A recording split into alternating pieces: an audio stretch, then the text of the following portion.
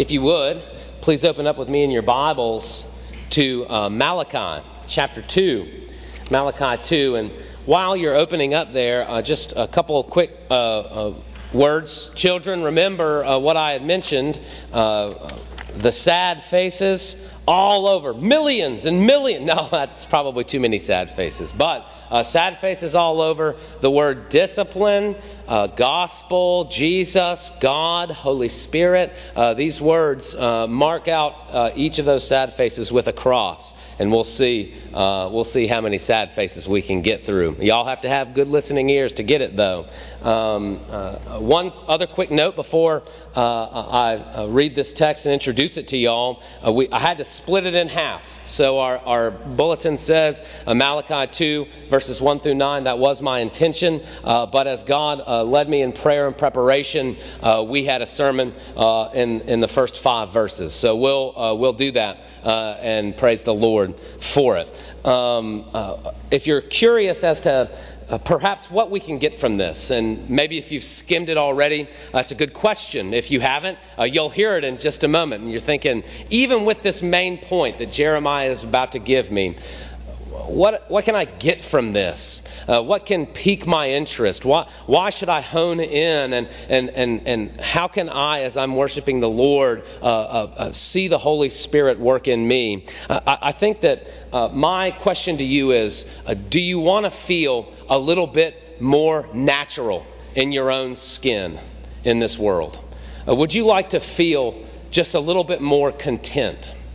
Would you like a peace that it truly passes all understanding?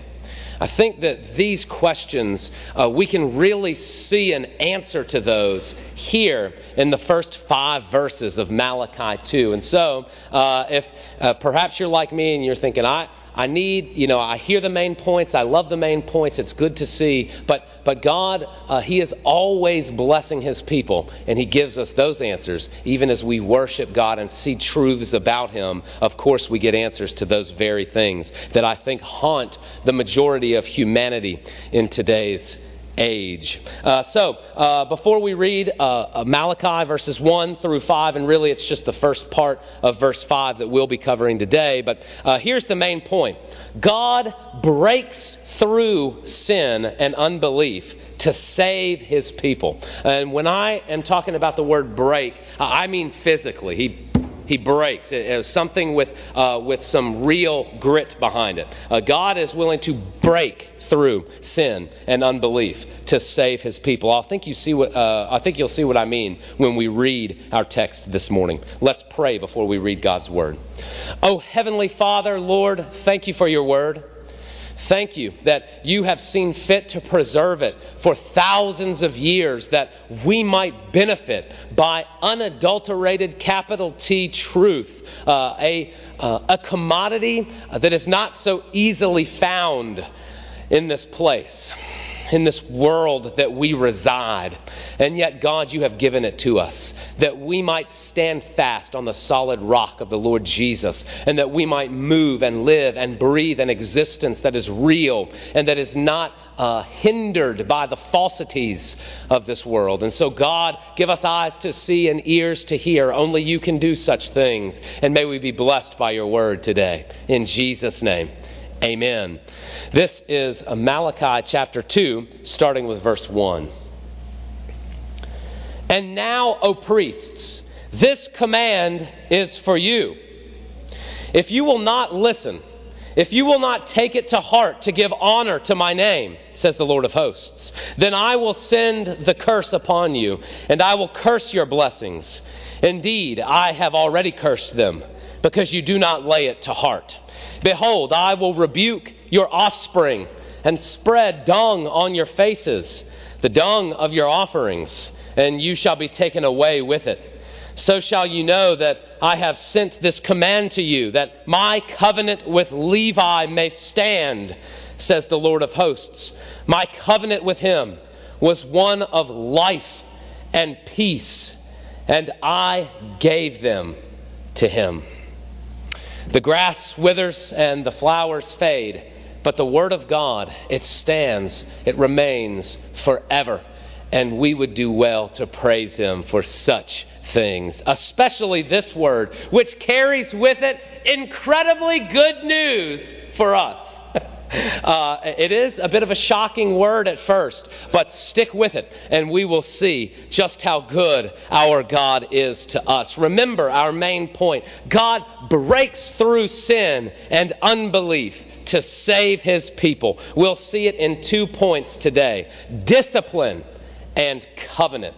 Before we get into this concept of discipline, which is going to be very important today, remember where we are in the book of Malachi and what Malachi is doing, how God is moving His word into the hearts of His people here in this moment. Malachi finds himself, as we have been, with these people who have come back from exile in Babylon. So now they're in God's country. They are with God's people. And yet something's not right. Their hearts aren't right. And so not only is it a homecoming, but they also need a heart check. That's the sermon series, Contemporaries in all likelihood, with Haggai and Zechariah. And so Malachi is pushing forward a word in a bit more of an intense way than Haggai and Zechariah. And remember, those two guys, when they were proclaiming, they were pretty intense. I mean, we had apocalyptic stuff. We had flying carpets with words underneath. I mean, this was intense stuff, right? But Malachi, it's almost like he goes toe to toe with the hard-heartedness of the people. In other words, if I wanted to use the main point this morning, God, he's breaking through something that has become very hardened, the hearts of His people. And so this is kind of where we are. We're in the midst of this second question where God's saying, hey, you're not honoring or fearing me. And so now He's calling out these leaders, and you see this kind of what we might think of at first as almost harsh terminology, this discipline, which is our first point in verses 1 through 3. And humanly speaking, yes, discipline does carry negative connotations. This is because of our own sinfulness. If you are the one being disciplined without perfect communication leading to a true understanding of the offense, you feel unjustly punished every single time. Parents, you don't have to look farther than yourself to say absolutely. Because no matter how hard you try to communicate, that's one of the hardest parts of discipline. Moreover, even if we can get there, even perfectly just punishment is still very unpleasant to the one being punished. If you are the one then doing the disciplining without perfect control and judgment regarding severity, it gets even more complicated. You miss the mark one way or the other, and this leads to frustration no matter what, causing no behavior change if the discipline lacks weight or meaning, or causing rebellion, hate, and so on if the discipline is too heavy-handed. Then things get even more complicated when you take it into the real world and you combine it where there are those getting disciplined, there is discipline happening in more than one circumstance and scenario, needing a continuum factor of measures of discipline in any given day, any given moment, in all of your relationships. It's not just a parent-to-child thing or a boss to employee. It's this move, and we see that with Christians especially, where if we have a problem, for instance, with one another, or we feel like there's been sin that has been done to us, what's the first step? Jesus tells us to go to that brother or sister. And as we go, how many times have y'all done that, first of all? Right. Even if it wasn't rhetorical. Right? Why? It's because of what I just said. Humanly speaking, things can get very awkward very quickly because of our sinfulness. But that's humanly speaking. Discipline from God, perfect discipline, is a very different thing. God's discipline is oriented around reconciliation, which, if you heard what I just said about Jesus' words for how we are to move in such things, that's oriented around reconciliation as well. All of our discipline should be just like God's, though we fall short. But God's discipline is oriented such that it is always pushing towards reconciliation. That is bringing people back into right relationship with Him. Hebrews chapter 12, verses 7 and 8. Because why would you believe me? We need to take this to the Word. And we can. Hebrews chapter 12, verses 7 and 8. It is for discipline that you have to endure. God is treating you as sons. For what son is there whom his father does not discipline? If you're left without discipline, in which all have participated, then you're illegitimate children and not sons. Goes on in verse 11. For the moment, here's that part that I think we all resonate with. For the moment, all discipline seems painful rather than pleasant. But later it yields the peaceful fruit of righteousness to those who have been trained in it or by it.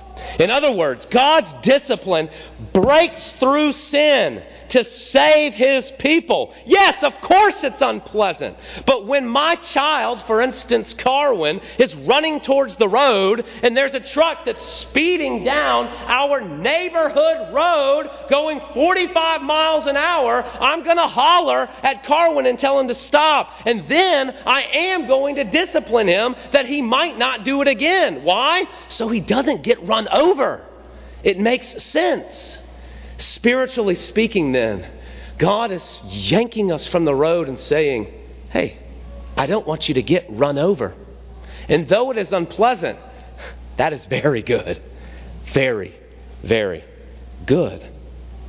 But it takes us to pause for a moment and to think on these things. And with these realities in mind, God's discipline to His priests in Malachi becomes something other than what we might think at first. The big pastor terms, right? The seminary class terms are eisegesis and exegesis. Are you letting God's Word speak for itself, exegesis, or are you speaking into the Word and just kind of thinking, yeah, this is definitely what it is, eisegesis. I think that it means this, right? Rather than lifting up God's Word and letting God move from His Word that He has given.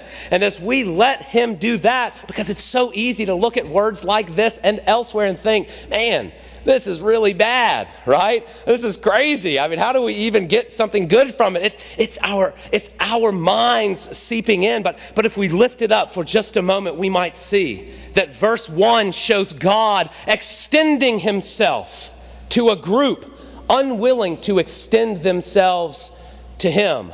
Priests who have not only gone astray, no, that would be too easy of a term. Priests who are causing the people to stumble, telling them not to worship God, not to believe in the Lord Jesus, not to believe in the Word presented.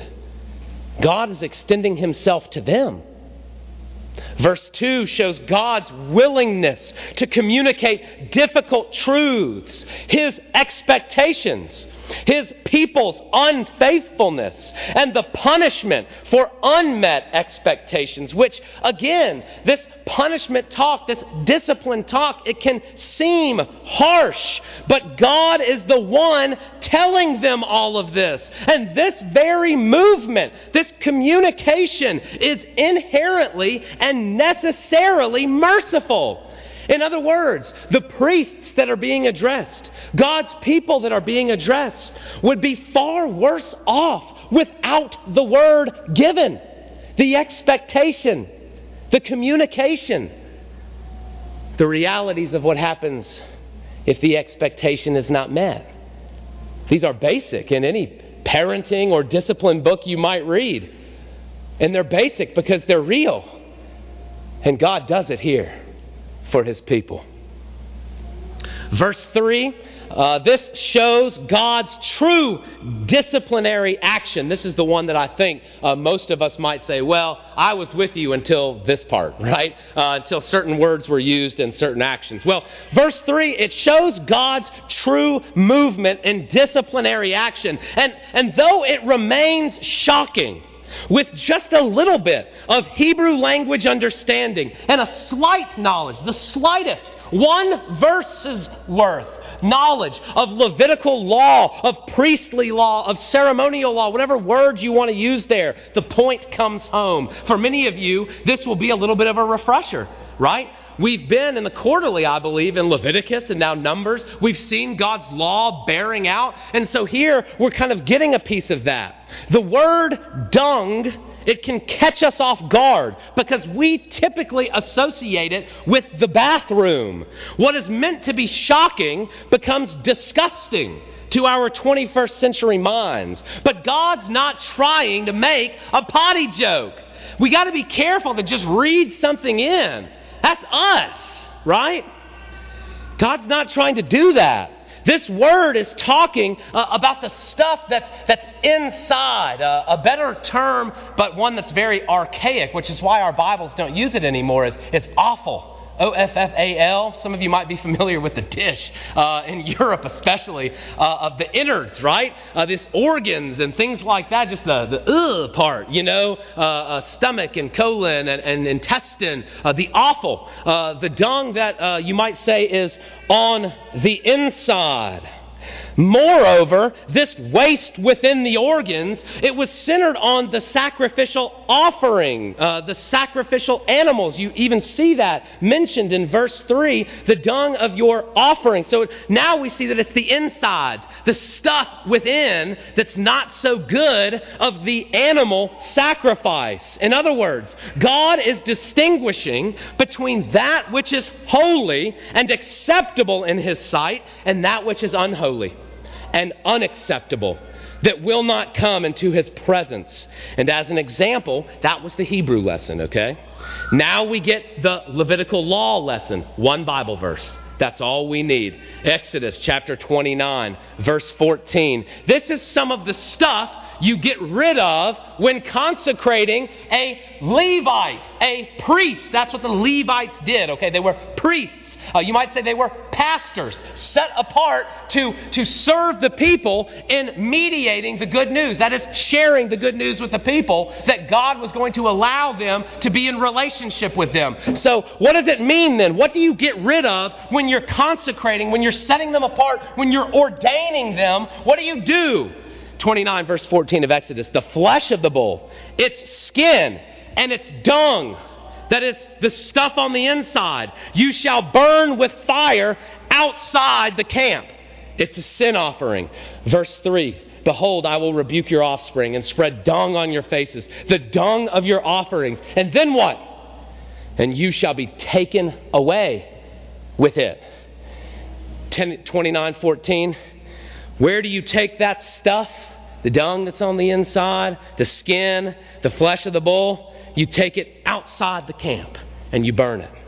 There is a deep reality and connection where in discipline then, God is telling the priests who will know this way more than anybody else in the entire camp of the Lord at that time. God is telling these priests that they are no longer fit to fulfill their duties of sacrificing on behalf of the people if they stay as they are.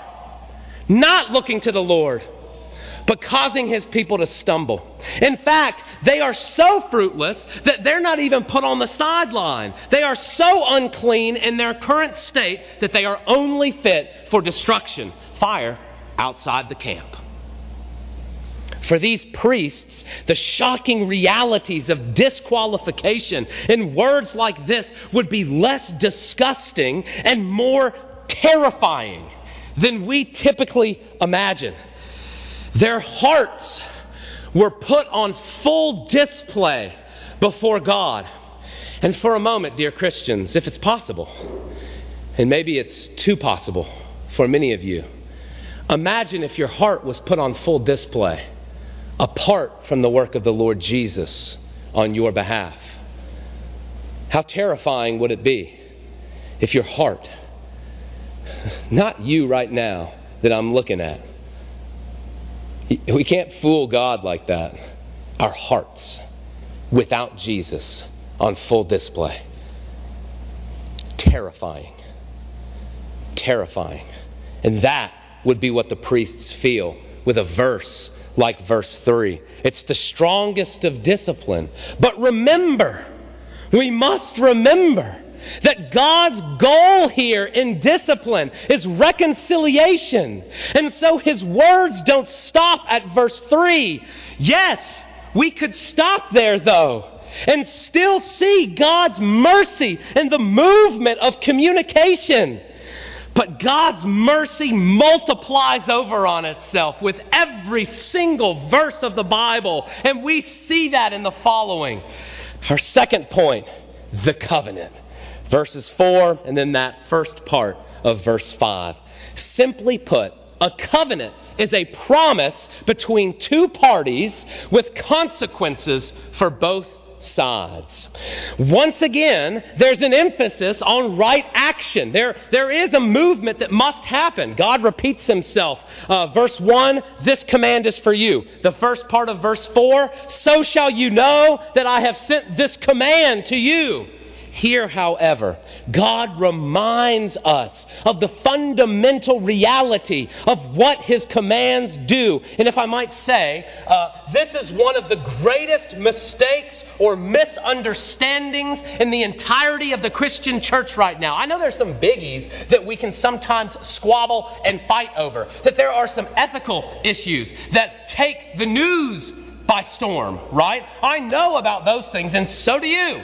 That's what makes this one so important. And so, what we see here with the commands are three realities. First of all, God's commands are an extension of Himself. So, what that means is that they reveal His character. Even better, they are His character.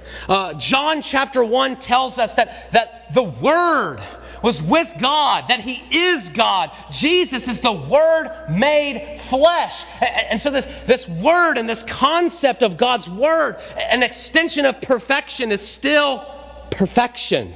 And so what we get is God's very character extended to us in command. Secondly, God's commandments are always good because God is good. And God's words, the commands, remember, are an extension of Himself. If you extend perfect for another 5 meters, it's still perfect. Okay? This is basic logic, but it's logic that we forget because when we read the commands that we find within the Scriptures, this is the word that we think immediately. Rule. I need to do it. And that's right. But it's not all, and honestly, and you'll see, it's not the most important. Thirdly, this is the one we forget. Since God's commandments reveal His good character, they necessarily reveal not only His justice, the rules. I got to do them. Right? Not only His justice, but also His mercy and grace and salvation. Remember what Jesus said in Luke chapter 24. All of those words, what we would call the Old Testament, they're about me. I fulfill them. You see me there. Genesis 1, Malachi 2, Haggai, Zechariah. Where else have we been in the Old Testament? 1 Kings, 2 Kings, the life of Joseph. Wherever we have been, what have we seen week in and week out? We've seen Jesus. And if you don't believe me, I was there and we recorded it. Go back and listen. Because I preach Jesus and Jesus crucified. And I preach it from the Word. You of all people should know.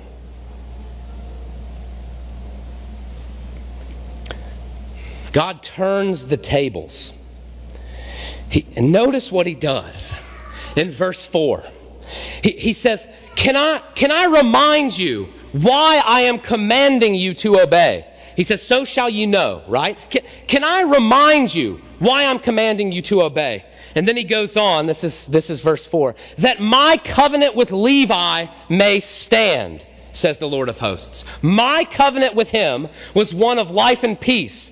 Here's a very important reality. And I gave them to him. He's already got them.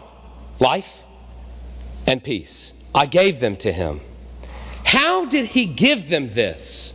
How did he give Levi and his people life and peace? John chapter 14, verse 6. Jesus said to him, I am the way, the truth, and the life.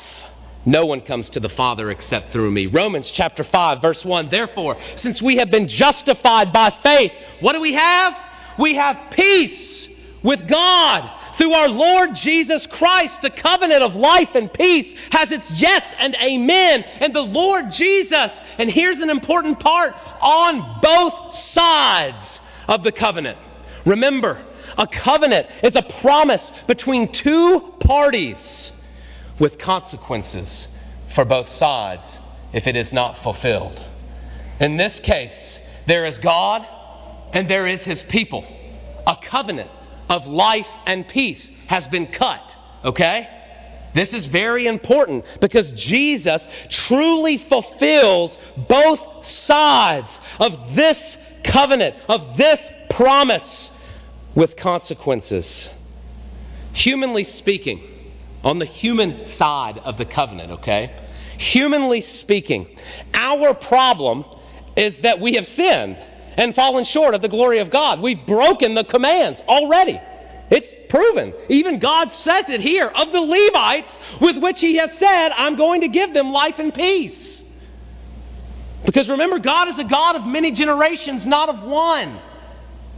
And when he promises moving forward to what he says is 10,000 generations. That's his way of saying infinity. I'm going to bless these people, my people, okay?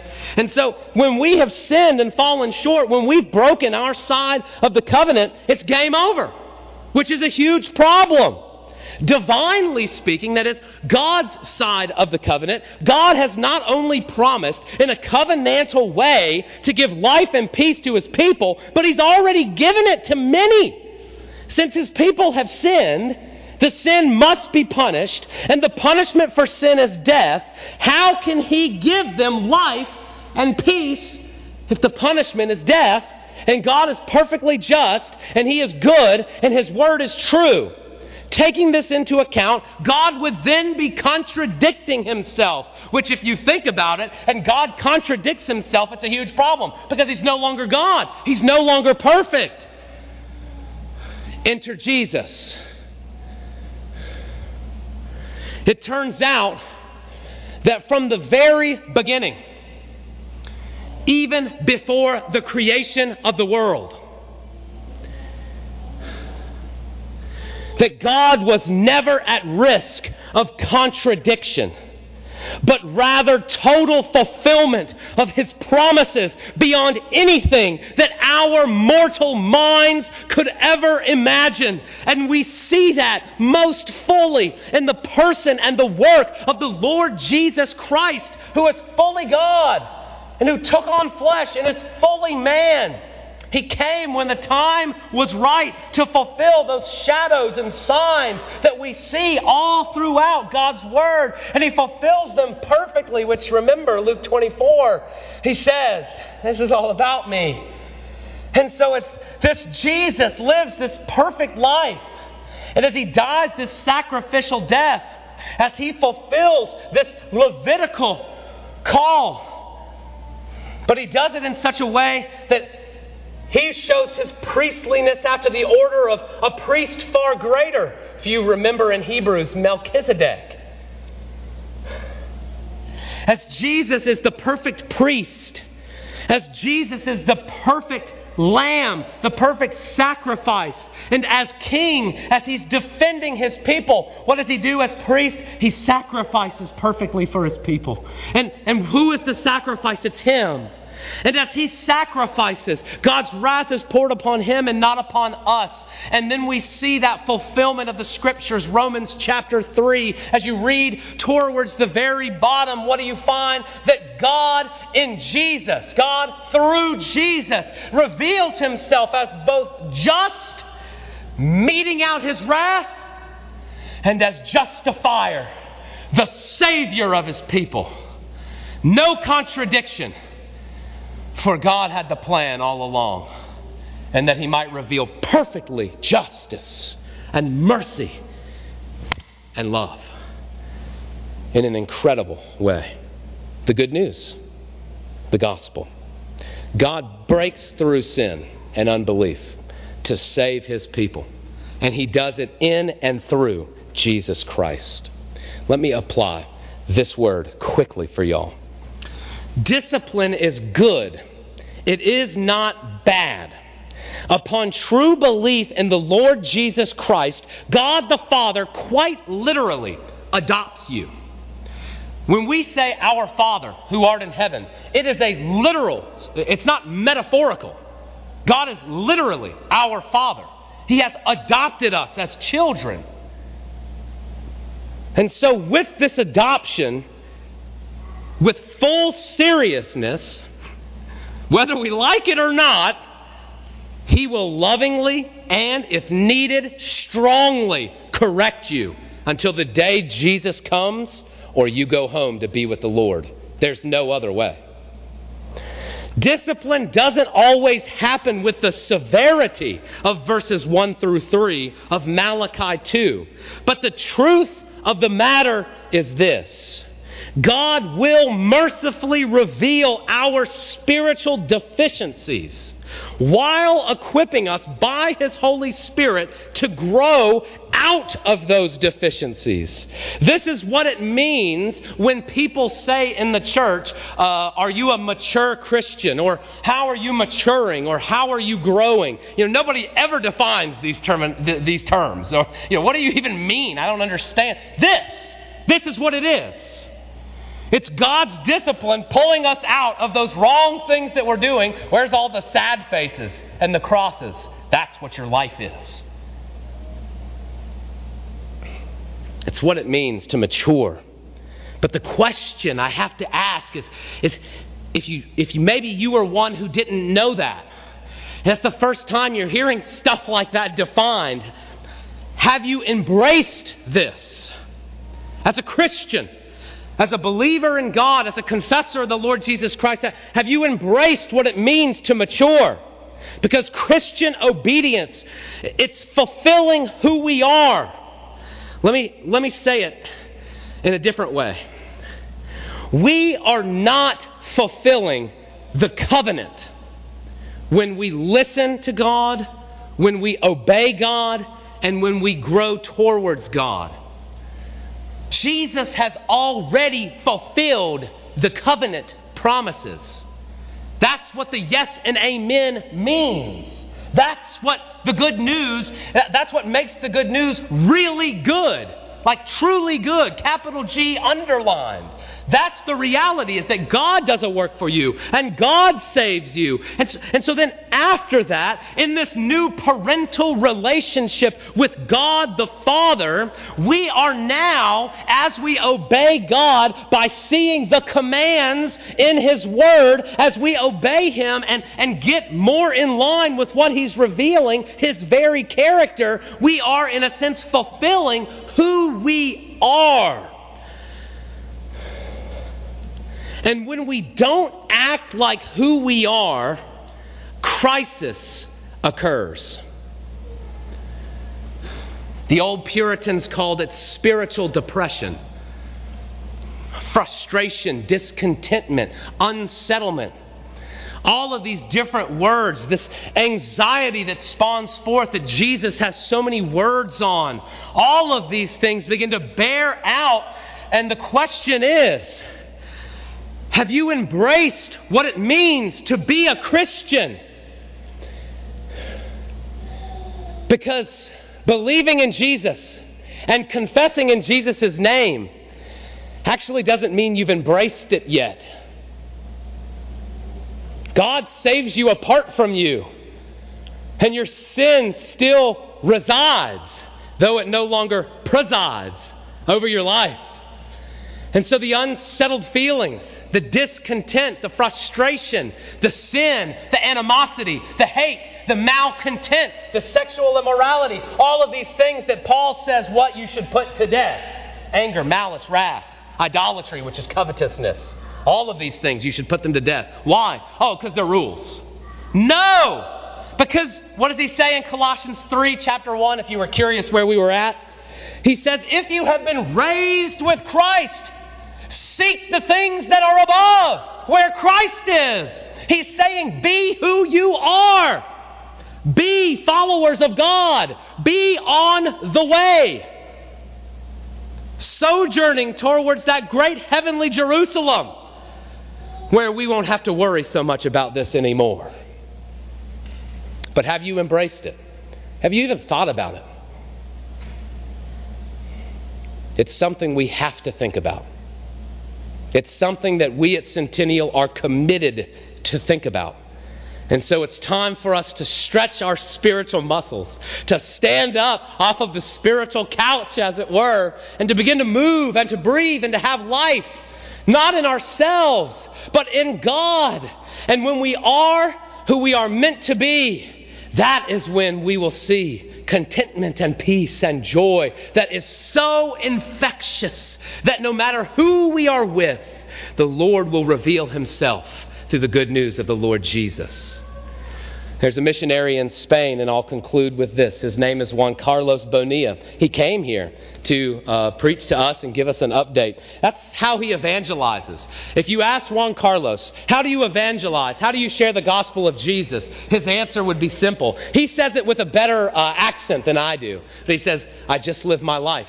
And when I live my life, the Lord is revealed. May we be those who would follow in such footsteps. Let's pray. Oh, Heavenly Father, Lord, thank you.